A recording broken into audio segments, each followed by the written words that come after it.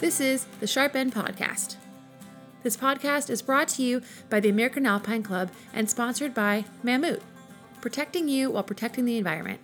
Mammut is not only focused on integrating leading safety technology into every product so you can confidently push your boundaries, but also committed to continuing to preserve what is worth preserving and to improve what is not yet perfect. This episode is also supported by Kavu. I'm Ashley, the creator and host of the show, and I'm super stoked about this episode. This episode was recorded live on the evening of December 27th, 2019 at Alaska Mountaineering and Hiking in Anchorage, Alaska. Please note that there is some spirited language that I opted to not edit out. This was the second ever live recording that I've ever done, and we were honored with an impressive turnout. I got to sit with Charlie Sassara as he recounted a trip he took with Jack Tackle in 2002. The two of them decided to climb Mount Augusta, which is a 14,000-foot peak that straddles the U.S. and Canadian borders. The south side of the mountain lies in Alaska, and the north side belongs to Canada. So, I hope you enjoy.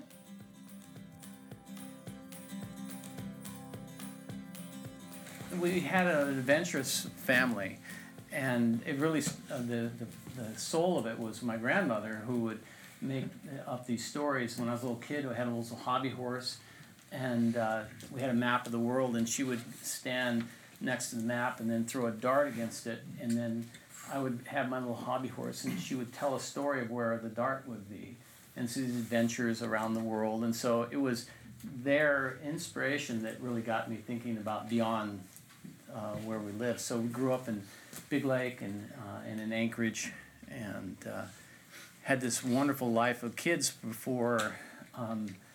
We would go from Rogers Park to Flat Top on our motorcycles and our snow machines before we were in sixth grade, right? We just went, and we were little hoodlums with our adventures. So that's how we started, and then the climbing was a result simply of wanting desperately to go, and then trying to find a way into this building. That's the other irony, because this was the center of the universe for climbing at AMH, and the cool kids were here, and trying to be a cool kid was not easy.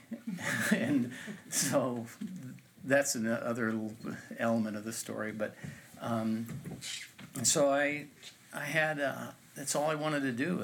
I sacrificed careers and marriages and life for climbing, and fortunately I got to live through the experiences, and not in large part to some of the people in here, and which was part of the story this evening. So I'm just really appreciative of you guys being here, and Evan for helping on this element, and Ashley. So yeah, Thanks. I'm just a local kid. That's it. Yeah, me too. Yeah, just a couple local kids. I'm honored to be sitting with you, and I've read a bunch of your experiences, and the one that we're going to talk about is from, drum roll please, Augusta. Is this? Who here has heard that story? A few people. All right. It's a real Alaskan tale. Well, really. Indeed. Yeah. I've read both accounts. I've read your account, and I've read Jack Tackle's account. Mm-hmm. And they're both pretty raw. So, as you know, what I do for the podcast is I usually have the interviewee tell the story, and at the end we talk about what went wrong and what were the lessons learned, with the goal of minimizing future incidents. That's the whole point. So I'm going to go ahead and let you sort of take it from here, Sure. Start to tell the story, and then if I have any questions or if I'm confused, I'll go ahead and interrupt you. Please, the audience, hold questions till the very end, but I will open it up at the very end for questions and answers. But let's get this. Let's get it going. This party started.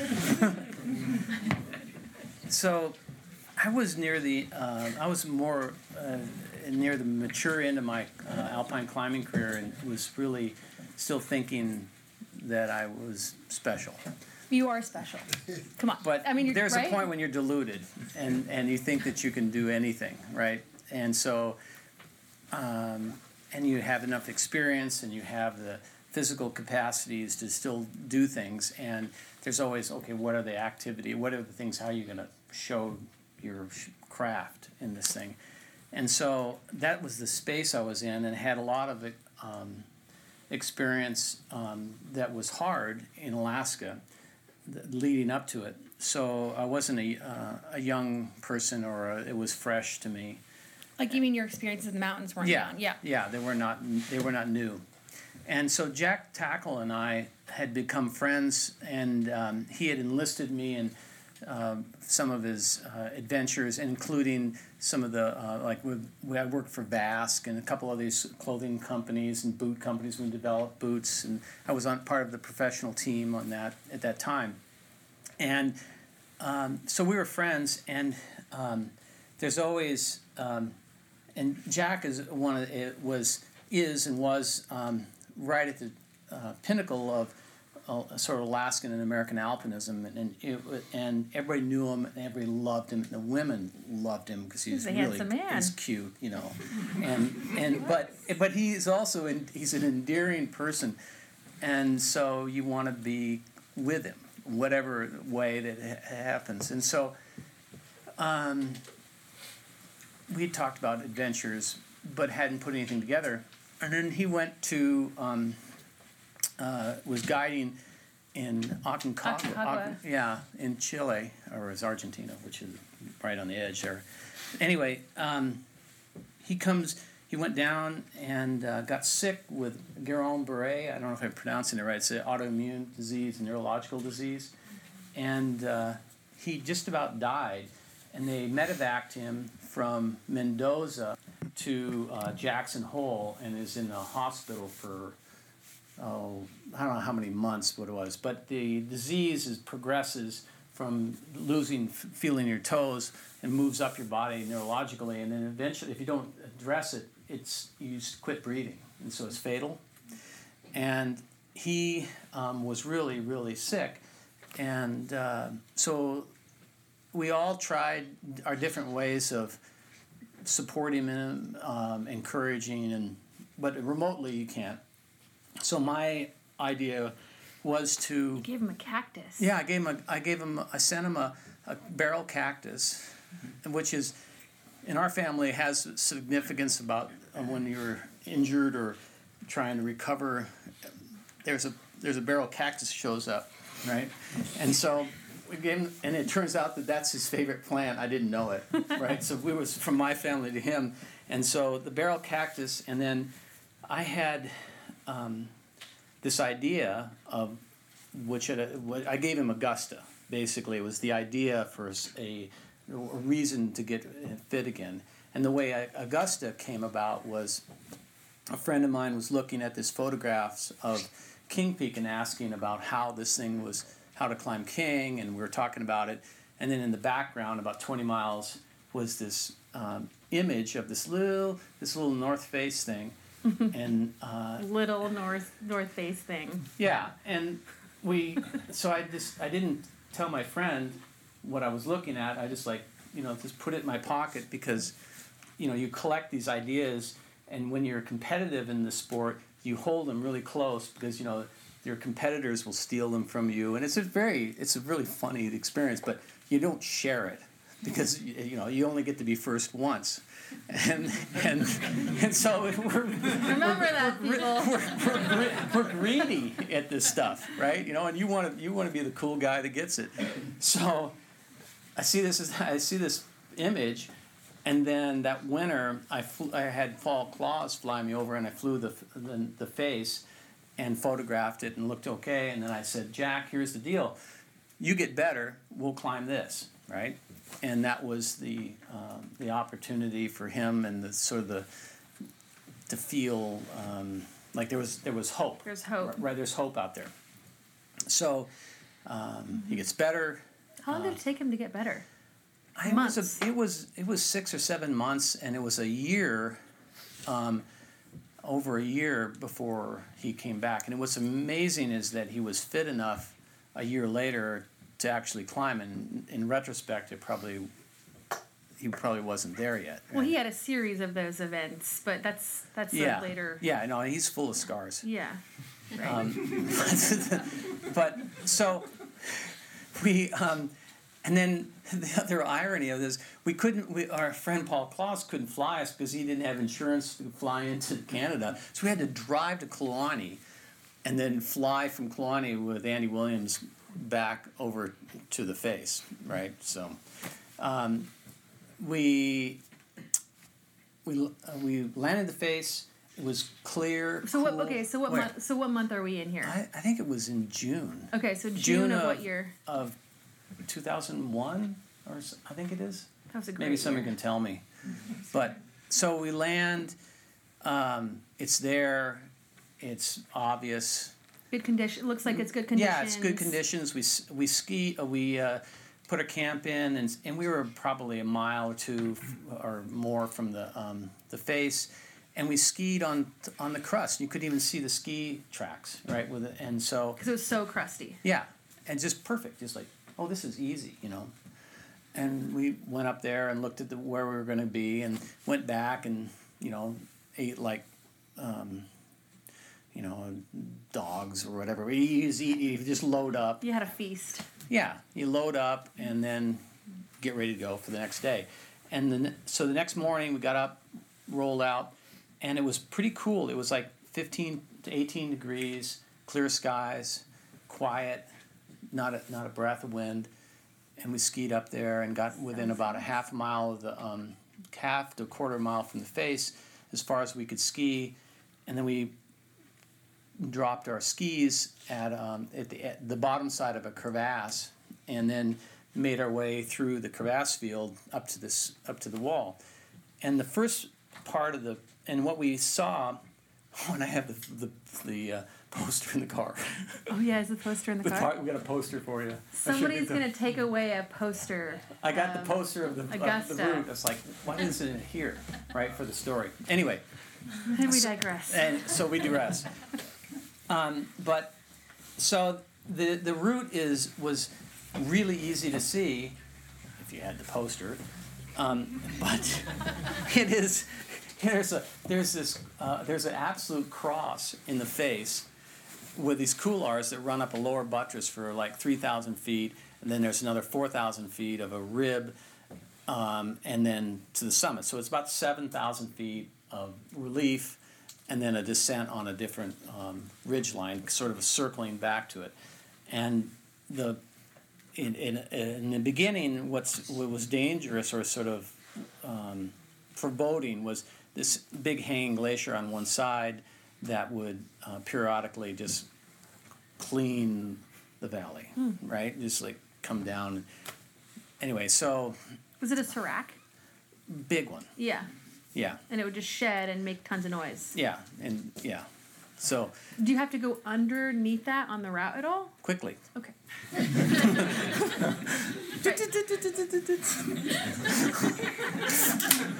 Quietly. Okay. Time out. Yeah. Right. And so the bottom, and so it was basically the route was obvious. The climbing, the first pitch was hard because it was vertical, sort of snow ice, and Jack said, "This is my first pitch. I want to lead it. Go ahead, big boy." Right? And yeah, Jack was pumped too because he's in Alaska and he's like not sick anymore and yeah.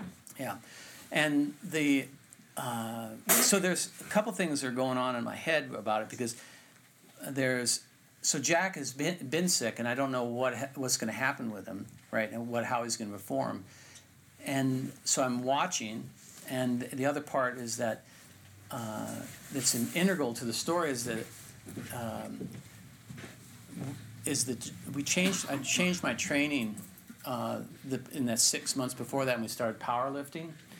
And with this guy up here is Andy Hall who's standing there, and I made him go to work with me in the morning to train.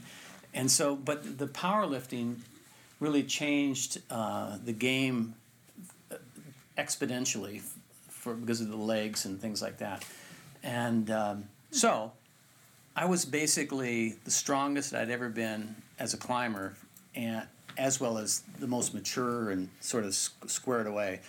And I was physically stronger than Jack and climbing stronger, but he was still Jack, which meant all this experience, all this talent was there, and he could lead this thing, and he was just fine, right? And the route was, by modern standards, wouldn't be considered particularly hard, but it was hard enough where you would have to take your pack off once in a while in order to pull an overhang or that kind of thing. But it's classic alpine climbing with using occasional ice screw, pins, and rock protection through these runnels.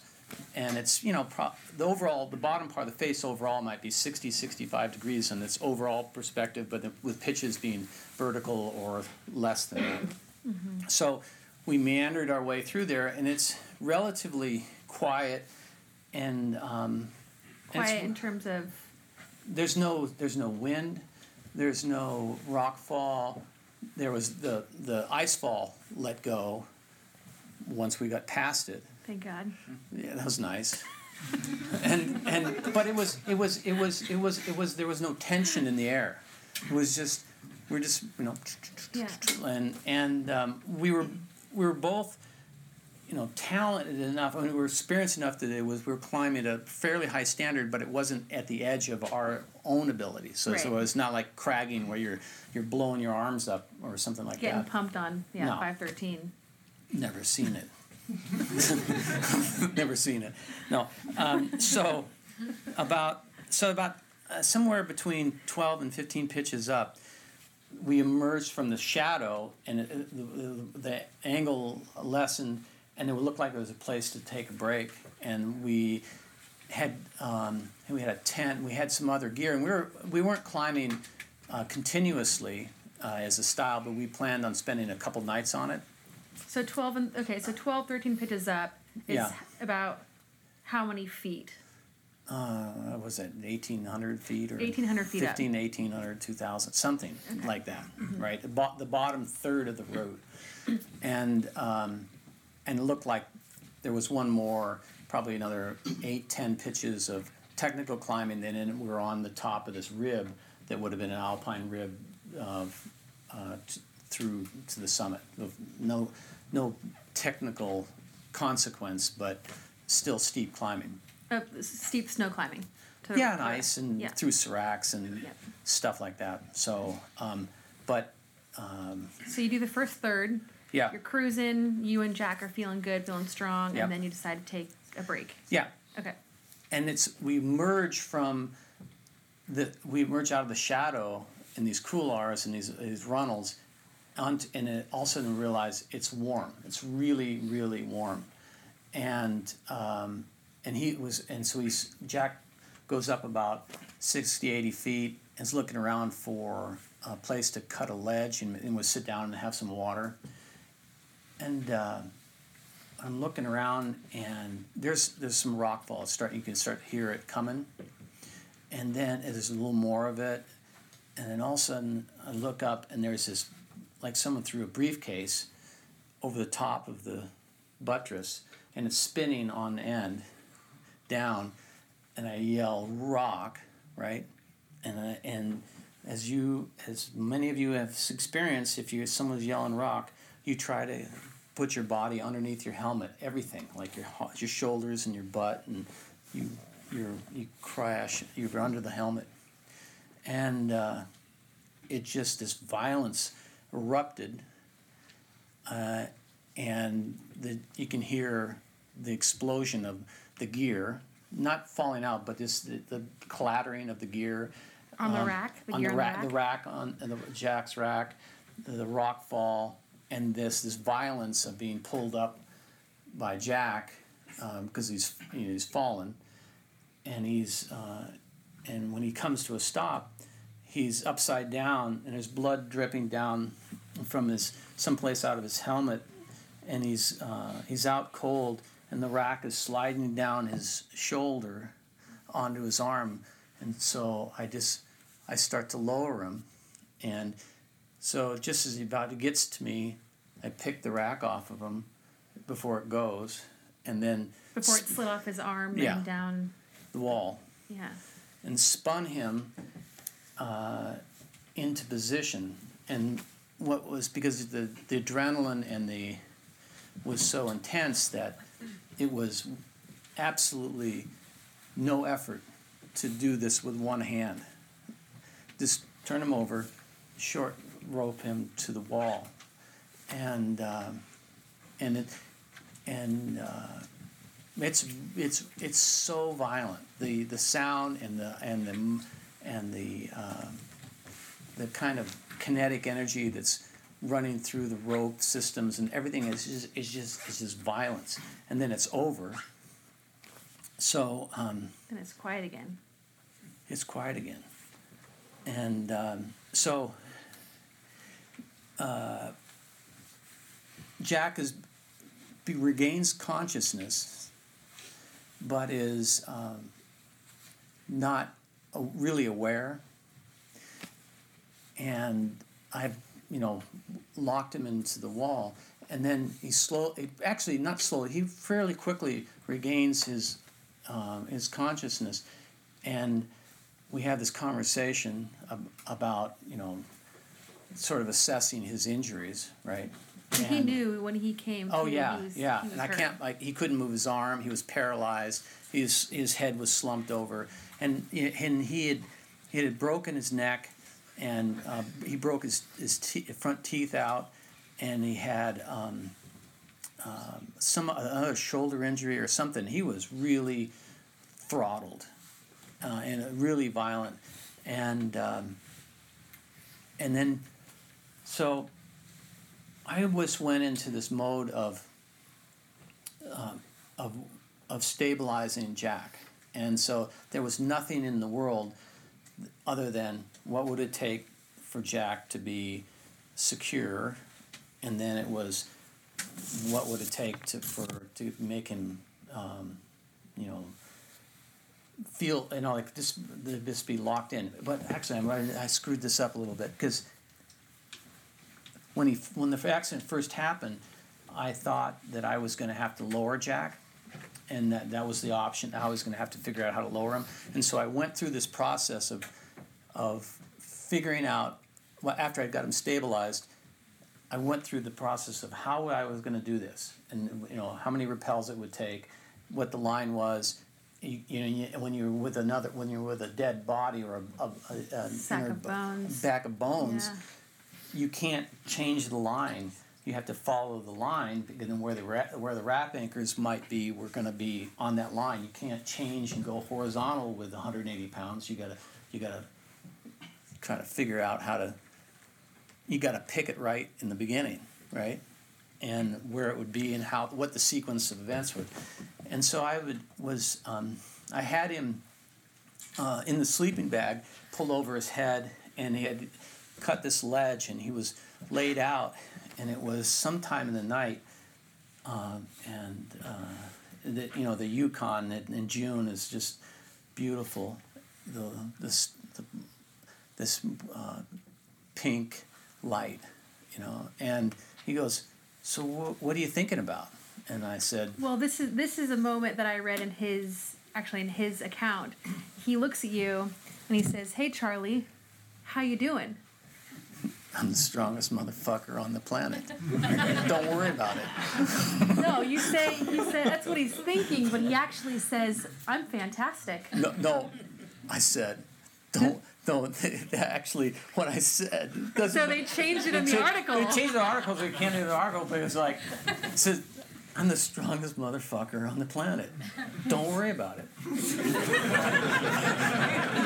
Because what are you going to do? Yeah.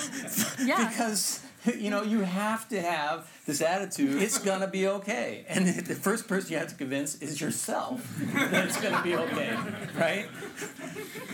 And I was convinced. Oh yeah, it was like, and so I mean it's delusional, but it's useful. Well, you don't have a choice, because what are your options in that moment? I mean, you have no other options than to give yourself hope and to give him hope. Right. That's all you have. Oh yeah, it's so easy because there are no options. Right. Yeah, it's just like you think, oh well, A, B, C. No, this is only one I can use. Yeah. So he sort of laughs at me, and then we have this conversation that's really intimate about. I don't know if I'm going to live through this, and I don't know how it's going to be for me, and what I need to tell Pat, his girlfriend, which became his wife, and I mean it's all very.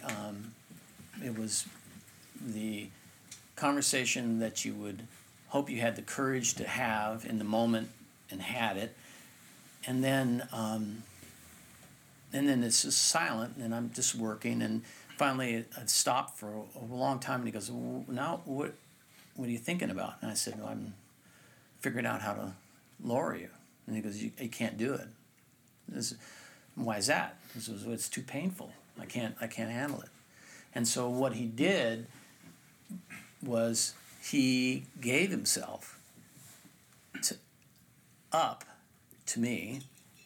Gave me permission to leave. He gave me permission to leave, right? Yeah. Because my commitment to him was to whatever it was going to take. And if you're going to wrap this wall with a body, 180-pound body on bad rock and stuff, it's going to likely kill you. With the warmth that it was. It's not, the outcome is not good. But you're just face. Okay, that's what we're going to do. Because that's what we're going to do, right? And I had made that decision, but he. Gave me permission to leave. That's the reason that we survived, is that decision, and then okay, and then it was, what does it take to leave him, right? And so that was this big long engineering event of trying to tie him in, pull him in a sleeping bag, I got this. What's that? This is what Chackle says. Chackle. Tackle. Charlie pulled the tent millimeter by millimeter around me as I sat in an upright state.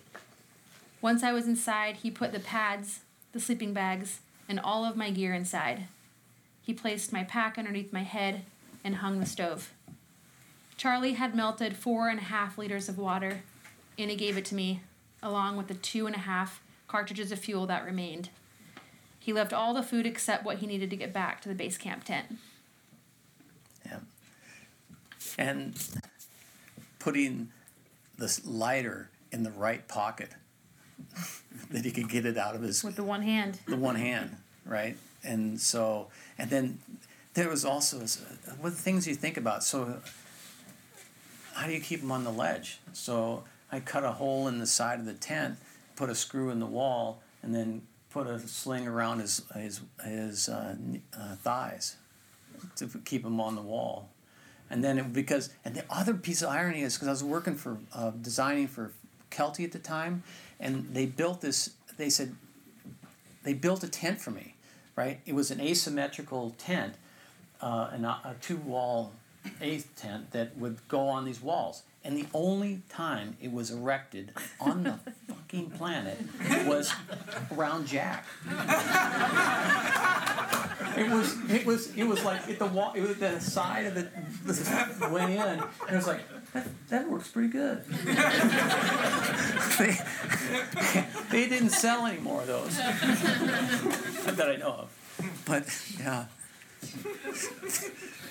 So you screwed him in. I screwed him in. You had, and then he was tied off in his harness, and I stole every inch of rope between Jack had the rope to him to the main anchors, and I cut those super short so that I could have all of it. And then it was sometime in the early twilight, and we had our departure. And when you leave someone in that experience, it is so hard because you really know this is likely the last time that you will be together, right? And so, and I've told this before, but what came to me was the speech that is given in Caesar when, if we meet again at the end of the day, we'll celebrate, and if not, it was a party well spent, right? But I didn't have the courage to say it. And so I did, like, fuck you. That's what you said to him, really? Yeah, pretty much. What did he say back to you? Fuck you too. No, but it was so lame. It was you have these, it's like, here's the moment, right? And you're lame about it. But it was heartbreaking. But the weirdest experience of the departure was the first rappel, right? And so that's the last moment you're together, and you're pulling the rope, and you can feel the rope get lighter as it gets to the end, and it's gonna go, right? And there's no going back when it goes like right through there, And then Jack told me how it felt on his end with the rope leaving, because it's the separation is permanent at that point. And then, Wow. and I mean, well, for now, the permanent, Yeah. but and then it was the work, and so The work, and that's the theme of this of what happened and how I approached it, and what in the history that I had that allowed me to get off of the route, which was, you can't think of everything.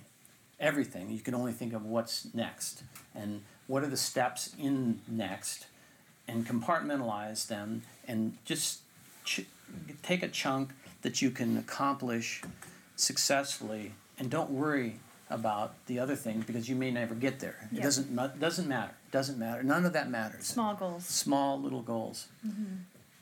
And it was about that time that I could smell the fire, and there was the timber was burning in Kulani, and there was a big fire. And then what had happened and what caused the wall to fall apart was that there was this inversion that brought ash, and this big heat wave hit this wall, and that's what made the whole thing explode. We didn't really anticipate or know or be aware of that, but that's what made the thing come apart. And That's where the heat came from. That's where the heat came from. Yeah. So, and then in the rappels, and I had a long history of getting off really weird pieces of stone and rice, and so I had a lot in my quiver, and I had this. So I started this, and I started a relationship with the two ropes, and I can't remember the colors, but there was like the red one and the blue one, and you're talking to them, and you're repelling, and it's like, this one is really kind of icky and all tatted, and I don't like you as much. This one's pretty, and we like you more. And so so I'm talking to the ropes, and then you're trying to figure out all the little ways to conserve gear, but make it safe, right? And one of the other wild experiences is there was one place, there was an overhang, and the rockfall was pretty intense by that time, and so I had to time the rockfall to rappel to the next place, and this big, and so I commit to the rappel. I'm about out 20 or 30 feet, and this stone the size of a basketball is just like coming right at my head, right? And you lock eyes with it. Totally, it's like it is. I got you, right? And it's like, just slip it, right? Just So it's slip like it. time slowed down for you in that Oh, moment? totally. And you just sort of No, moved over. it's like someone's punching you and you slip. It's like boxer, slipping a punch. It's like, okay, that's cool. No, it's you can't get too excited about it. You're like, okay, Small goals. small goals, Dodge right? that bullet. Next Right? bullet. Next bullet. Yeah. And then I was reading what I'd written right after, and there was some funny things about the relationship with the individual pieces of gear, right? And I would like we had these. Jack at the time was, got to take these hexes because they're lighter than cams and like whatever. And the damn things, and so but all of hexes. I love them. well, yeah, it turns out they work, right? Yeah, they do. And so, the ropes were getting shorter because I ran out of nylon, so I'm cutting one rope than the other rope for making up the anchors, and so the rappels are getting shorter, but you're using them up with the gear, right? And Wow. but then the one that was really striking was, so I rappel this line, and the next rappel was like 120 feet to one side, and I couldn't. The easy thing to do is a ledge is to walk across the ledge and set the rappel over, right? And the other side of me is, don't do that. Don't do that. Stay on the rope, drag it over there, reset it over there, right? Don't be tempted, right? Because the little bit of cheating is always just fatal. Well, is it cheating or is it pushing yourself? No, that's cheating. Okay. That's totally cheating, okay. right? You're right, You know that if you let go of that rope, the mountain's going to go, oh, he's empty. You know? Yeah, right. And you smack him. So, Well, you're vulnerable at that point. Totally too. vulnerable, right? So rappel, get that one set up. But the last rappel was really trippy because the ice climb that we had gone up had become sodden, and it wouldn't support. What's sodden?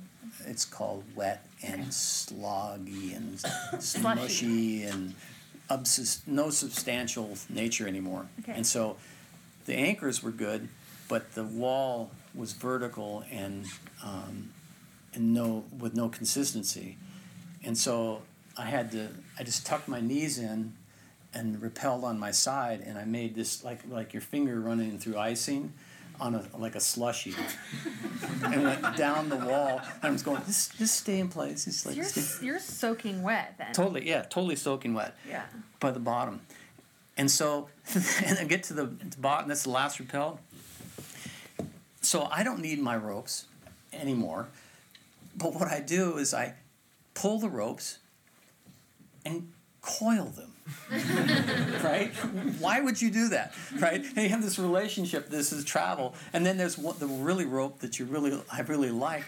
I took it with me. Well, I don't know why I did that, but I took it with me. I was like, okay, we'll bury this one, and then have a little ceremony for that, and then so. Do you still have that rope that you took with you? Oh no, they've all died since then, but. And then so the rappels are done, and the next section was to get to the skis, and because of the ash that had fallen on the glacier, the crevasses and the glacier was sagging. And it's like we had become late summer in one day, right? And the skis are about half a mile away across the crevasse field, and it's just you can see the glacier just falling into it, so the snow falling into it, and you're about to do that solo. Yeah, and I don't like that. Nobody should like that. And so this basically it was trying. I had to continue to slow down to try to listen to what my intuitions were telling me and experience, and also trying to understand the real subtle elements of the contours.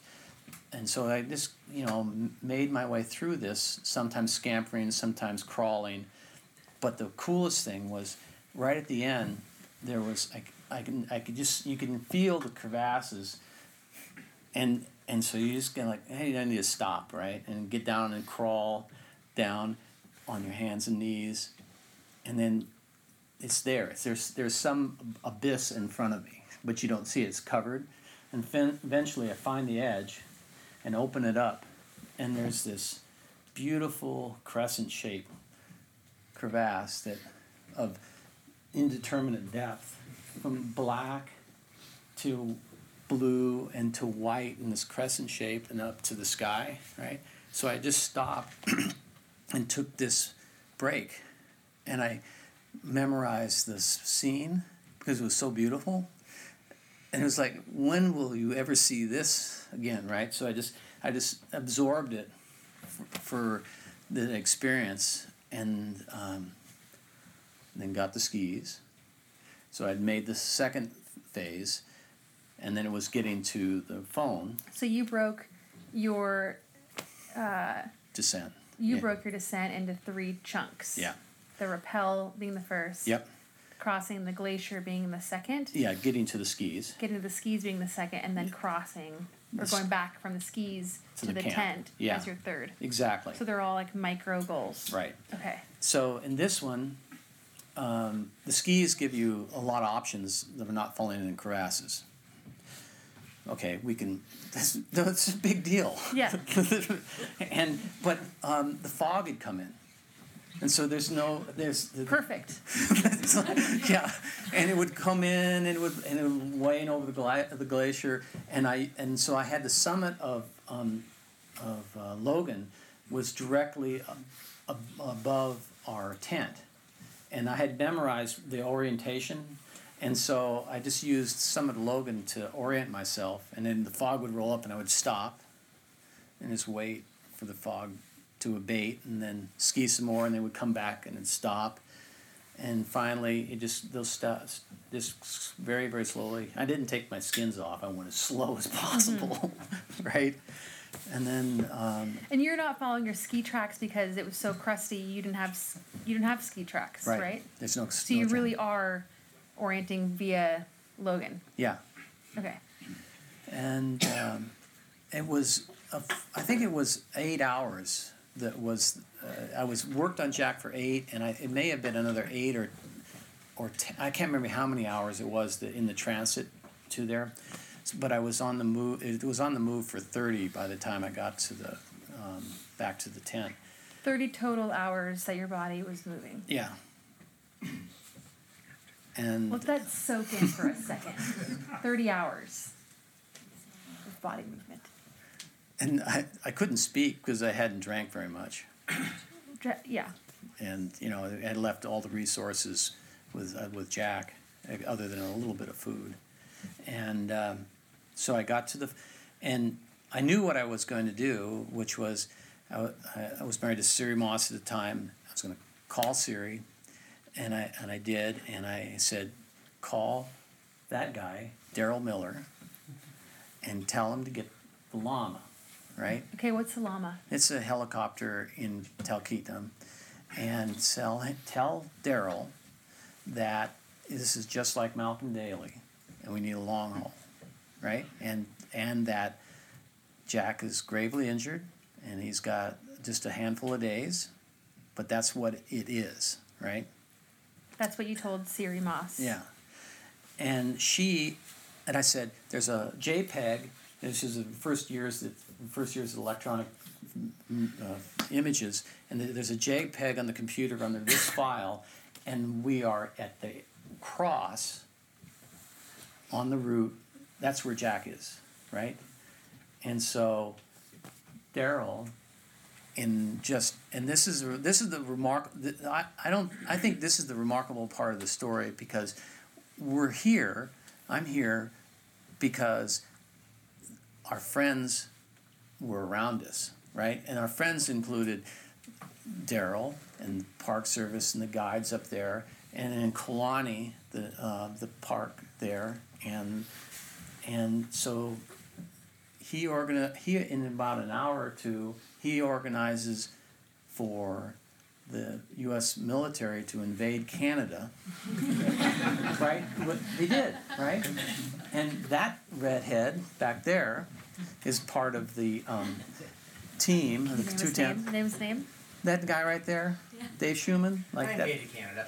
Yeah, he'd already been to Canada before, right? He looks Canadian.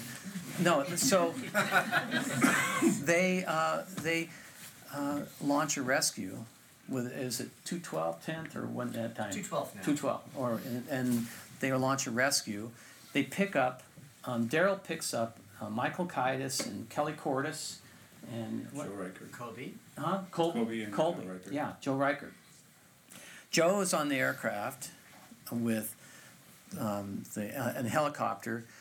They fly down, and that evening that I was there, and I hear him, but they can't do anything. But I knew he was there, and Jack knew he was there. And so the next day, the rescue ensued, where Schumann comes out of the aircraft and on a wire and goes up and cuts Jack out of it.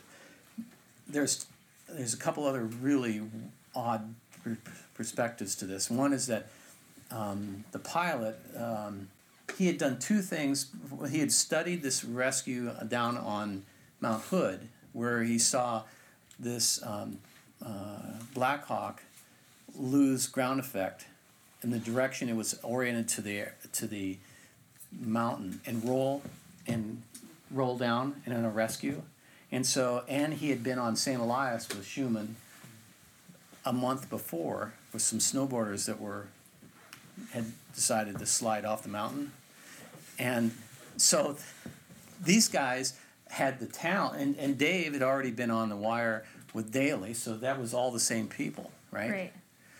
And so they came, cut Jack out of it, swung out, and I'm sure it wasn't that easy, was it? When he just says cut Jack out of it. It wasn't that easy. Yeah. Okay. But the other I don't know. I gotta ask Dave this story, but I heard this from Jack. But this is like a Clint Eastwood moment, which is so. Jack he cuts open the tent, right, and Jack's there with a lanyard going clip here, right here, right, and the wire starts to go tight, and then they realize that the lanyard is around the tent pole. Correct? It's true. That's a bad thing. So it's going tight. So they go clip, clip. There's nothing. There's no protection. You're sitting on nylon over 2,000 feet up the wall, and they reclipped completely naked in the moment. Well, you got to do what you got to do, I guess. Yeah, it turns out that they got to be talented too. Yeah. Small goals. Small. So. What was it like for you sitting on the glacier in the tent when you first heard the rotors? Oh. Well, that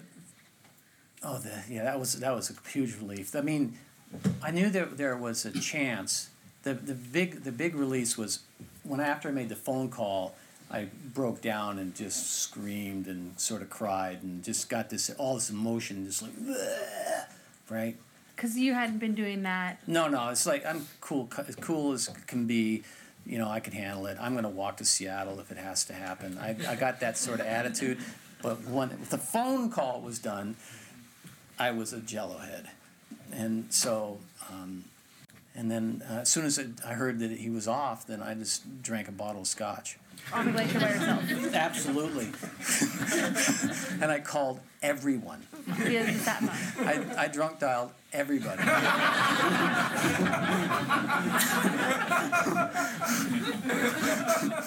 And then to my friends Paul Claus was flying cover and gave him the information that that there was a break in the weather to come get them. And because when they flew in, they couldn't see the ground. There was an opening between about 8 and 11,000 feet that was open, and so it's completely cloud covered on top, ceiling, and the bottom. So they were really naked.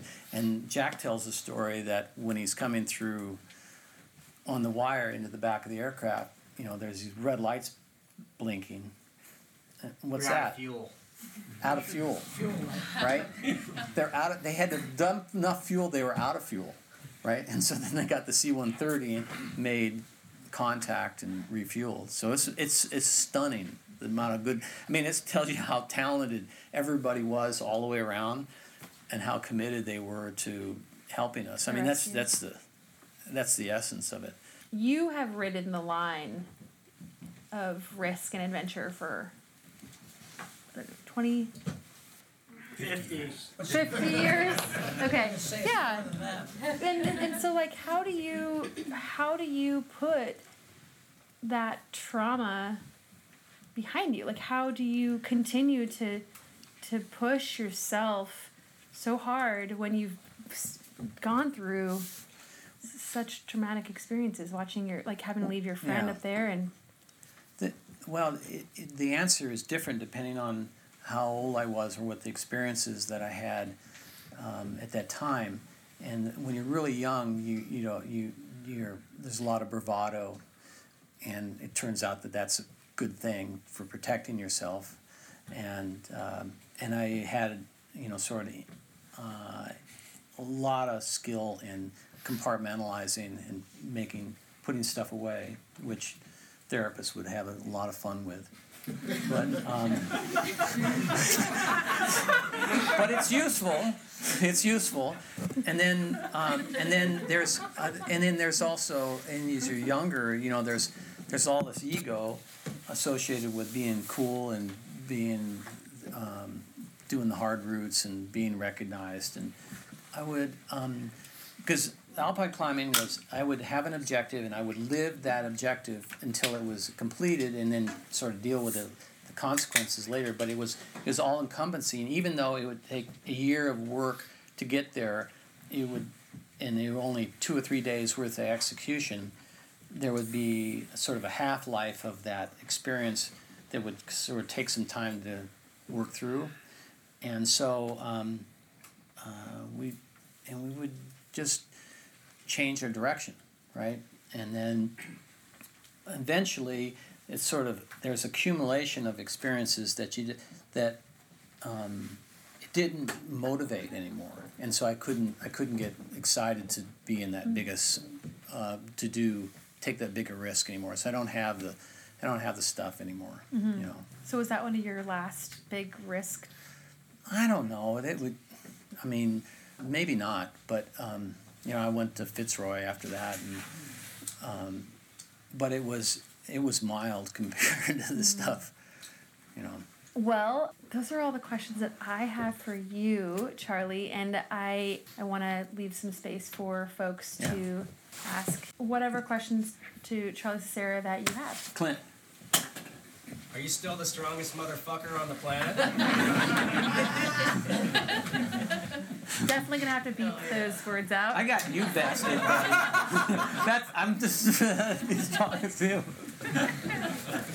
I have no, obviously not. But I mean, it still matters to steel yourself and to have the confidence that you can do it. I mean, you gotta put the work in. You gotta really make yourself hard to kill. I mean, you can't go up there sloppy. Yeah. Because you'll die easily. I mean, you want to die harder than I think.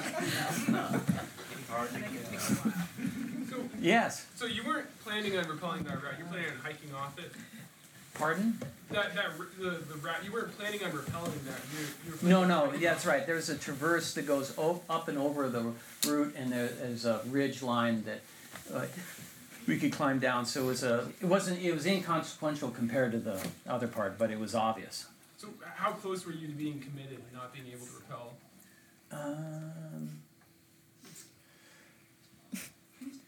Well, given the math of how many pieces of gear, about there. I had one baby angle left. So I mean, yeah, that's an interesting point. I hadn't considered that piece of it, but the other dilemma, an interesting element of there's the hardest part about a route is the last moment that you can go back, right? Because once you're committed, you can't go back. It's like it's easy. I'm going over the top, right? But when you're in the middle ground, you're going this way or that way. Which is a better approach? But yeah, if any much higher, there wouldn't have been enough. And if that's the case, then it would have been. I don't know, Jack or I would have lived through it. I mean, I would have had it. I would have had a shot at it, but I had to finish the route. And there was, and I, if you have to, in that situation, I could have soloed the rest of it, but, that's kind of talking big. How bad were Jack's injuries? They were near fatal, and then when he didn't die for the event, right? He got better pretty quickly because he broke his neck, and he had a lot of nerve trauma. Paralyzed at all?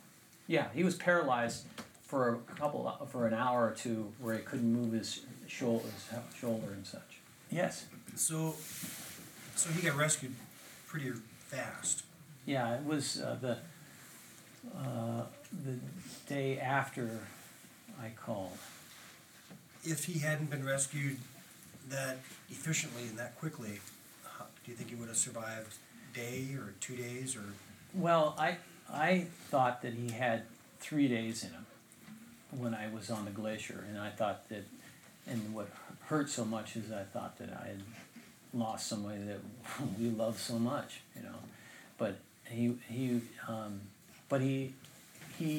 was able to stay hydrated, and he managed himself pretty well there, and managed the stove and things like that. So more than likely, he could have survived another day or two. yeah, I think in retrospect, a guy thought he had internal bleeding, because he had so much pain in his abdomen, because he didn't want to.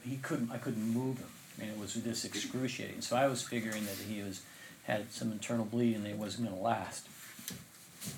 But it didn't, and he probably, given what the injuries actually were, he could have been up there 3 or 4 more days. But you don't know that. Yeah. Were there any lessons that you learned that you could relate to climbers going into the range, whether it's for their first time or for their 30th time, to try an easy route or a super hard route? You got to pick your partner. That's the most fundamental point in it, because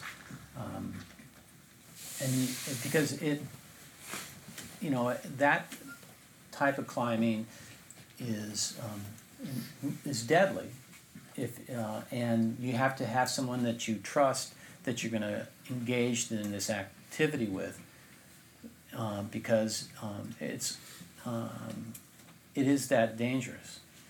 And so I would say it's the selection of the partner, because you have to be in sync. You have the same motivation, and the irony is that you have to be strong enough in your own self that I can go alone. Clint, you're a great guy. You're dead. I'm gonna go home, right? And then I'll deal with the emotional part of that later. But each of you have to be so strong that then when you're together, you're really an exceptional team, right? But there's also there's a detachment of I can do this by myself. That sort of attitude, and which makes the collective really strong. But if you are really dependent on that other person to do the leading or to do this, to do that, and you can't pull your weight, then you're really at risk. So you got to pick someone that you're comparable to and that you trust. That's the big one. Yes. Yeah. What was the best decision you feel like you made on that whole trip? Well, the most important one was accepting what Jack's permission, right, and not arguing with him, because it was the gift. He was giving me the opportunity to live, right, and I didn't want to accept it, but I accepted it, right, and so.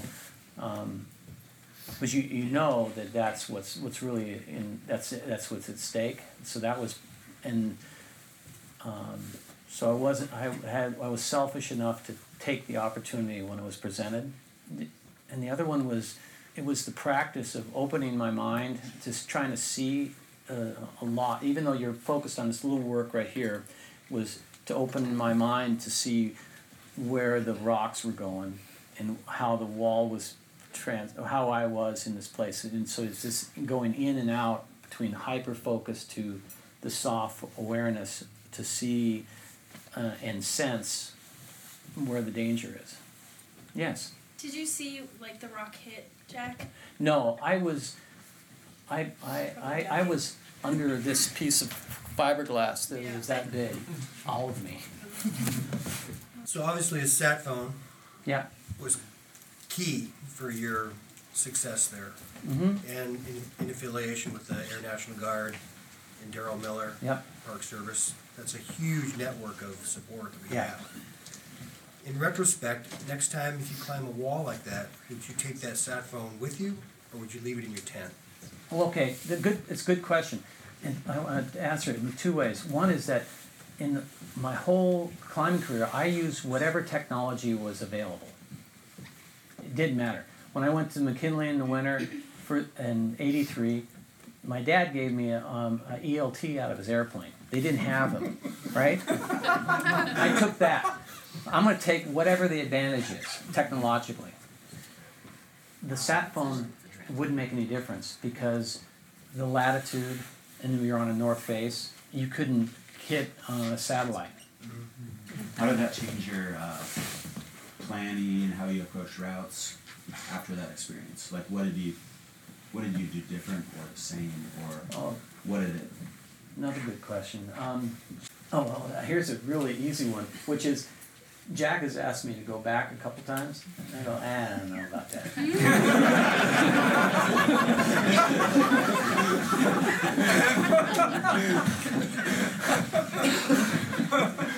Yeah, he did it today too.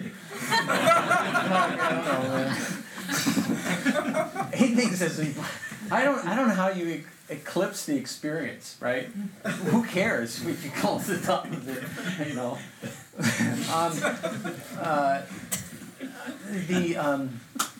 I think this goes back to it reinforced how important it is. The first selection is who that you're going with, right?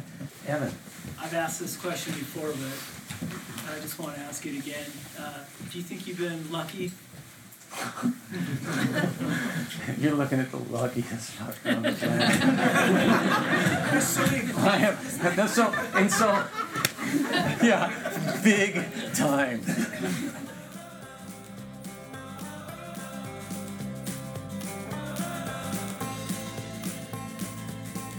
Thanks again to Alaska Mountaineering and Hiking for hosting the event. Thanks to everyone who came out and watched this live. Thanks to Evan Phillips with Podpeak and the Fernline for recording the audio for me. And thanks to Charlie Sassara for recounting such a rad story. Thanks to Mammut for being the headlining sponsor. And thank you to Kavu. Designed in Seattle, Washington, Kavu has been weaving fun into everything it produces since 1993. Kavu is an acronym for Clear Above, Visibility Unlimited, when there isn't a cloud in the sky and you can see all the way to the horizon. That limitless feeling is their guiding philosophy and the attitude Kavu brings to all they do. It means making the most of every day and getting out and doing whatever puts a smile on your face. Kavu clothing, bags, and accessories are an expression of this approach to life. Get busy living. American Alpine Club members can visit gear discounts at americanalpineclub.org to receive 50% off at kavu.com. Remember, play hard and be smart.